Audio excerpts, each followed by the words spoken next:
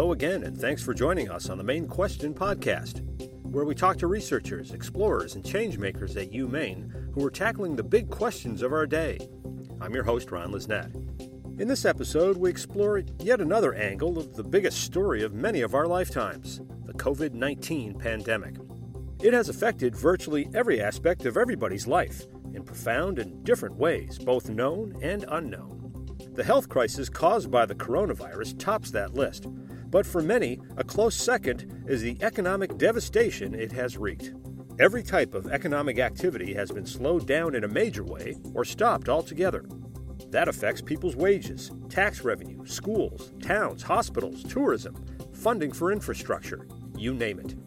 So what effect has the pandemic had on Maine's economy? What advantages or disadvantages does Maine have to work with? What will the effect be on tourism, one of Maine's biggest industries? Andrew Crawley, an assistant professor of regional economic development, and 6 of his grad students worked with the state economist's office in Augusta to assess the economic impact of the coronavirus in 5 critical areas: tourism spending, travel-related spending, cruise ship spending, state revenues, and overall output changes in several sectors. All the numbers aren't in yet, and the situation changes almost daily. But Andrew and one of his grad students, Sarah Welch, shared their findings with us, and they help us try to answer the main question for this episode. What will the impacts of COVID-19 be on Maine's economy and future? Thank you both for joining us. We appreciate it. And thank you for having me. No problem. This is obviously a huge situation, and it's a moving target, and things are happening fast. The whole issue of the pandemic and its effects seems overwhelming. How do you even begin to start investigating that something that's so big and moving so quickly? I think that's a very good question. It's right to say that it's overwhelming just because it has affected so many aspects of the economy and so many aspects of people's lives in general. I think what you have to do is go back to fundamentals and think about how an economy works, how individual agents, they're employed, they earn wages, they spend money in the economy. That money then leads to other people having a job. Those jobs then end up circulating more money through the system and the economy grows. When you start from that fundamental basis, that's something we know, we try to use that as our start point and then build in these challenges and the dynamics that have been occurring. So I think we do it in pieces, and we're trying to fill out pieces of this very significant puzzle that is our modern economy. So the pieces that we know, the pieces that you work, you earn money, you spend in retail, for example, that is a fundamental piece of the economy that we know exists. Sarah, was this a daunting task and project to take on? I wouldn't necessarily use the word daunting. It definitely was challenging in that I've done a lot of work with empirical data before. However, this is such an unprecedented time that it's especially important to be clear with the assumptions that I'm making based on economic fundamentals. But then also, like Andy was saying earlier, the data comes out, things change. You have to be flexible with your assumptions and keep a clear log of the kind of research you're doing, especially as a more beginner. There's a lot of knowns, and as you said, there's a lot of unknowns and how this will play out. What was the balance between those two, and how do you take the unknowns into account? That's a really good point. I think the first thing, kind of coming back to understanding the fundamentals of how these things work, when you do a traditional economic analysis, you usually have more constraints, more things that are certain parameters to allow you to kind of understand the bounds of where you're beginning. And I think here we had very little to go off of. We were relying on the work of epidemiologists and others to help kind of steer how we thought about the process of the economy moving through something like almost a depression level event. And so what we've really done is we've thrown a lot of theory out the window here, because a lot of the theory is something that just doesn't add up when you see these dramatic shocks. And we're allowing the data that is being collected to really guide us. So the patterns that we're seeing, these massive drops within output, massive drops within employment, and huge rises in unemployment, we're allowing those patterns to really guide our decision making about how the economy is going to move. But it's common sense and flexibility. I think you can't be too rigid when you're dealing with something with so much unknown. There's a lot of areas that the state economists were interested in looking at. How did you come together with the state and come up with a plan to put this into action? That's a good question. I've actually been working with the state economist, Amanda Rector, for a while. We were involved in a number of projects over the last year in particular. One of my graduate students actually works as an economic analyst with Amanda, Angela Hallowell. And so we had an existing partnership or relationship where we've been involved in a number of projects. And I think, like anyone, I truthfully wanted to help at the moment. So we were in contact talking about pieces of work I was doing, pieces of work they were doing, and it seemed to make sense that we could combine those resources to be able to address those problems. The areas that kind of jumped out at us were areas that massively affect Maine. Tourism. Tourism is one of our major industries. It's an industry which had been growing, and so it made sense for us to look at that. But then we also wanted to capture some of the other pieces that we know are just important to the economy in general. Travel, being able to commute between places, that being now restricted, and then looking at the taxation element, trying to understand where revenues are dropping and how that will affect the state going forward. Sarah, your piece of this was the tax side of things. How did you decide to examine that, and how big a piece of the overall puzzle was that? I was given the tax piece largely because it was the fiscal impact of the unemployment claims, and much of my prior research was on labor market dynamics, specifically looking at unemployment and job vacancies, and I've done that at the national and at the regional level.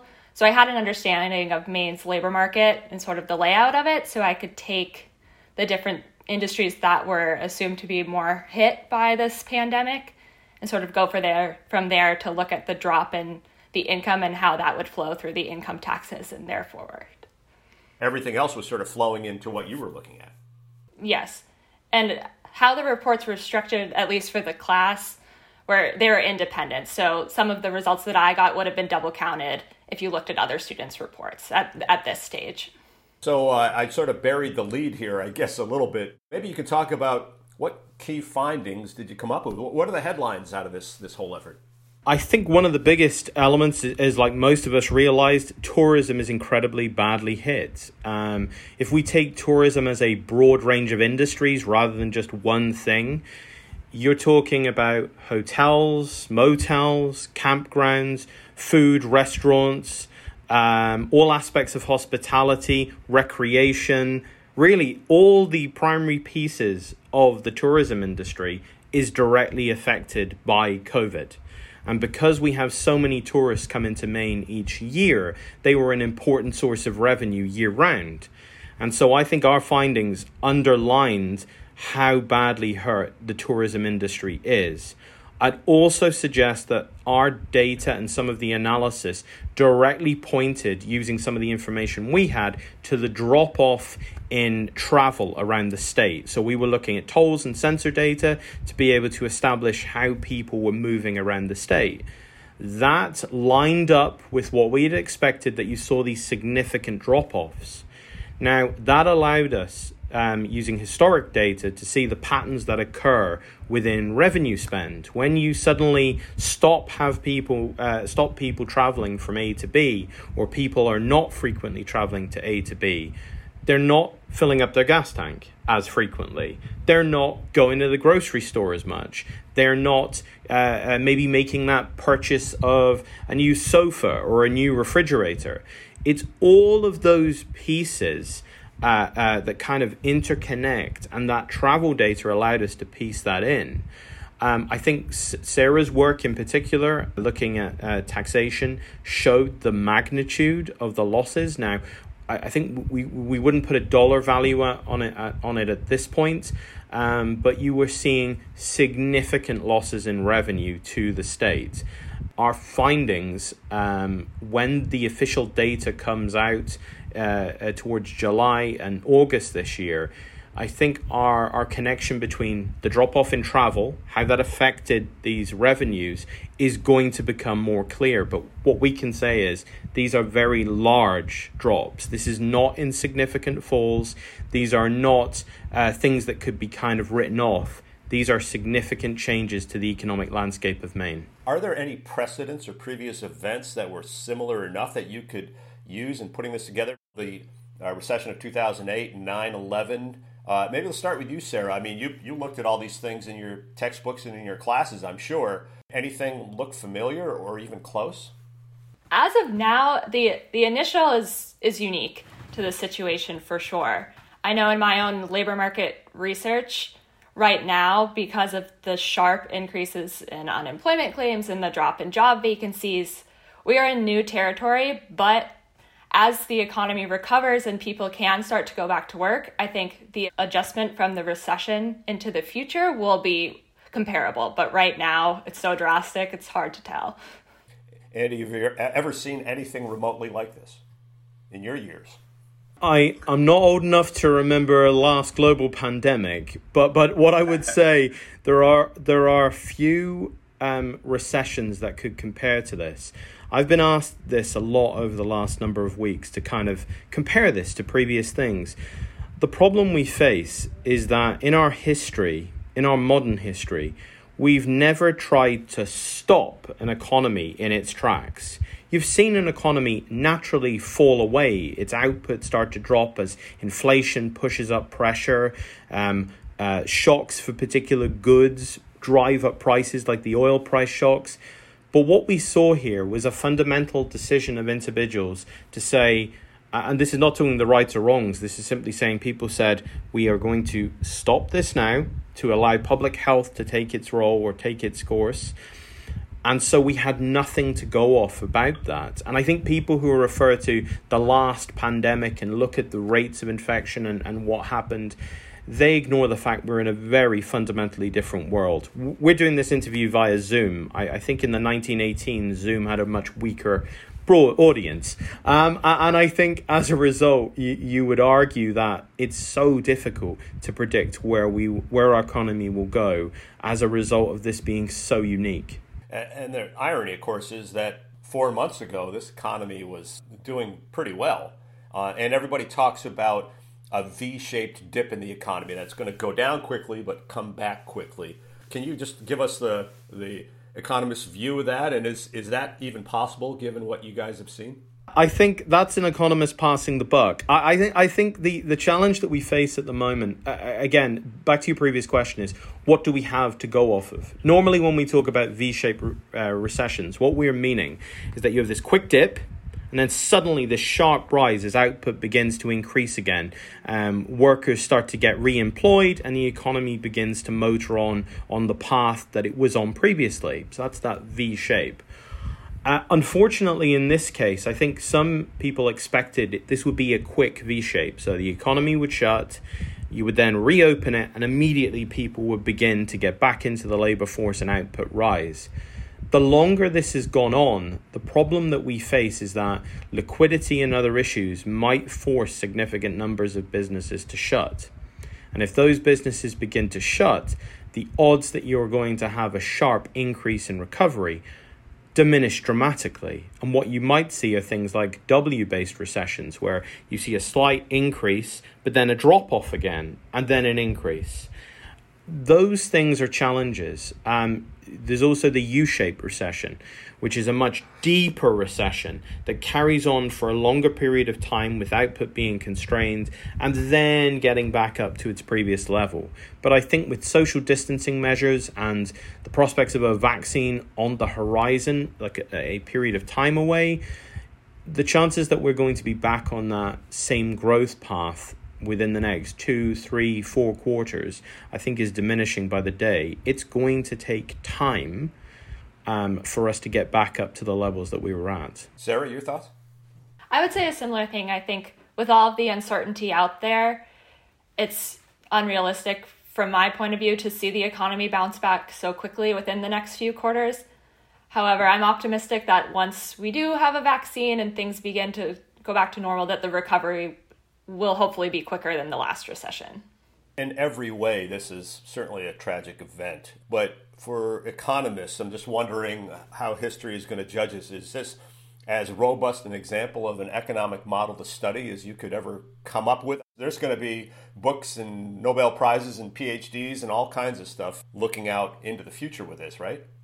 I think you're right. I think the problem that most economists face is that we are very much a behavioral science. We a lot of our work comes out of understanding how individuals behave. And I think if there's one thing that's certain over the last 6 to 7 weeks, people's behavior is changing dramatically. Things that many people thought would not happen, simply being able to tell vast swathes of people. I've seen reports out of Italy saying that Italians had a very specific movement pattern within their cities. And that movement pattern allowed us to understand how bars, restaurants, and economic activity took place. That's been totally fundamentally changed. And the fact with social distancing measures probably being here for a significant period of time, it's going to continue to change. Now, robust is a tough word here. I think we can try to make these models as realistic as possible, but robust might imply that we have more certainty than we currently have. And as a result, I think I would say we are doing our best to understand the implications of what's happened. But being able to really build a robust model is something that's going to take time. And I think most of us want to help to be able to identify where maybe the unforeseen problems exist right now. Because if we can do that, we can hopefully support the most vulnerable.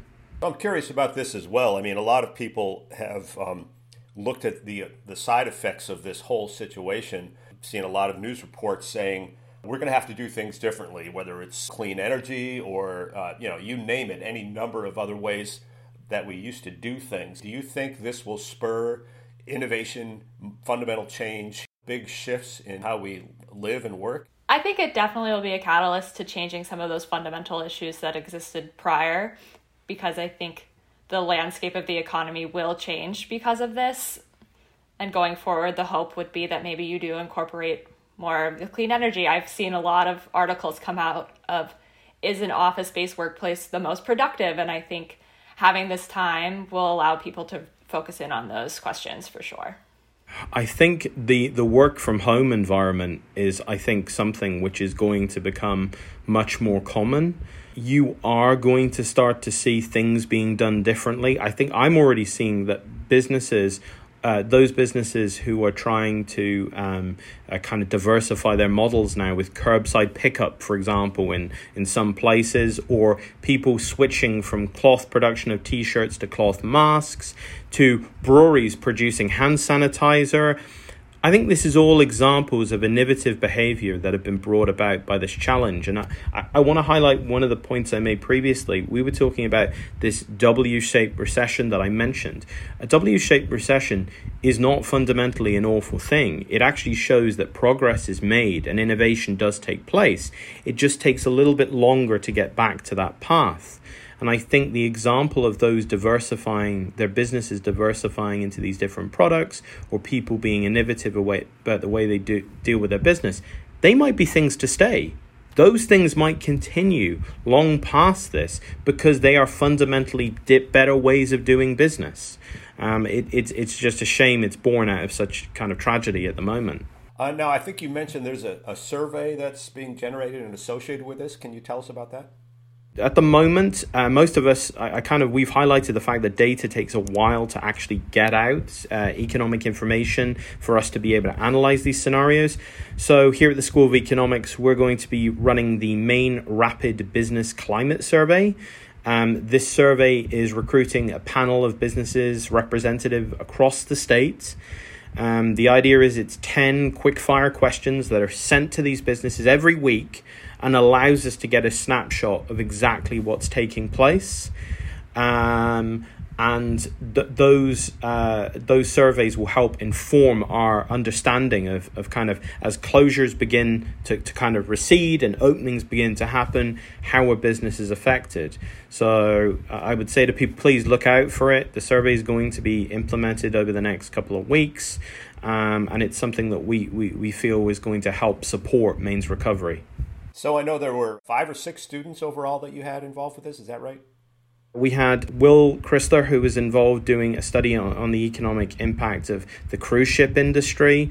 Sarah Welsh, who you've been speaking to, who was looking at taxation. We had Lauren Miller looking at sectoral information. We had Antonio Gelina looking at transportation. We had Liam Seaward looking at the economic impact of tourism on the state.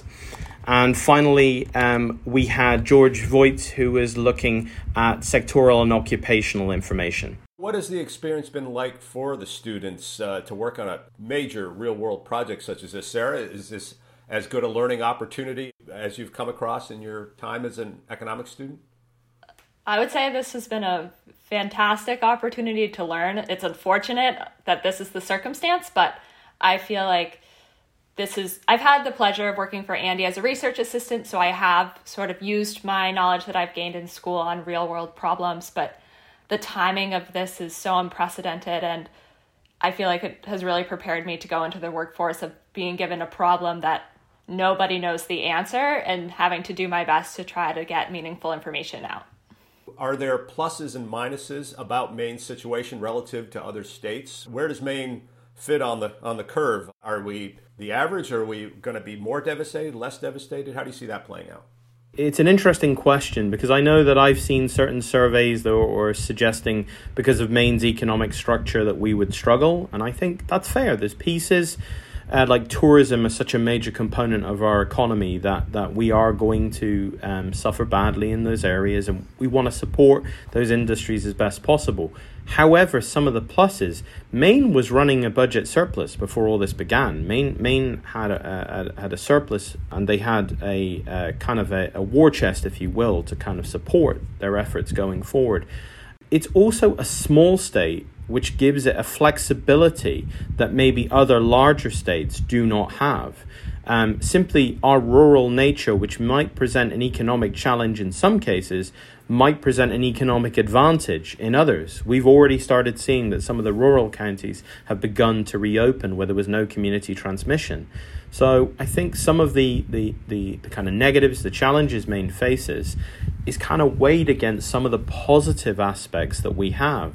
Running these surpluses, the fact that we do have a rural economic structure, and the fact that we are small and can be agile means that we might be able to kind of deal with this in a way that other larger states aren't able to cope. So finally, for both of you, what is your best educated guess for how this all plays out? Timeline, major events, milestones to watch for. How do you think this all ends up? Maybe Sarah, let's start with you. I think that's a very good question that I wish I had an answer to, but I think the truth is there's so much uncertainty, and I think we'll have to watch other rural states and how they play out and sort of see how Janet Mills' timeline goes over the summer. But I think until there's a vaccine, it's quite hard to tell. Andy? That's a very good answer. I think a vaccine really becomes a game changer here, and I think when that becomes readily available, so not just a vaccine exists, but it's distributable and it has a plan about how it's going to get out, that will change things. I would suggest that it will be interesting to see, as these rural states begin to reopen, how robust their revenues are. So let's see how people's behaviors either are the same or are altered after this event, because I think it's the behavior of how individuals choose to kind of go back to their ordinary everyday lives, which is going to determine how the economy reacts or grows after this. Well, this is some great work and valuable information, and we thank you both for sharing it with us, and stay safe and good luck. Thank you. Thanks, Ron. Thanks for joining us. You can check out all our episodes and subscribe to our series on Apple iTunes Podcasts, Google Play, Stitcher, Spotify, and SoundCloud. Drop us a line if you have questions or comments at mainquestion@maine.edu. This is Ron Lisnett. We'll catch you next time on the Maine Question.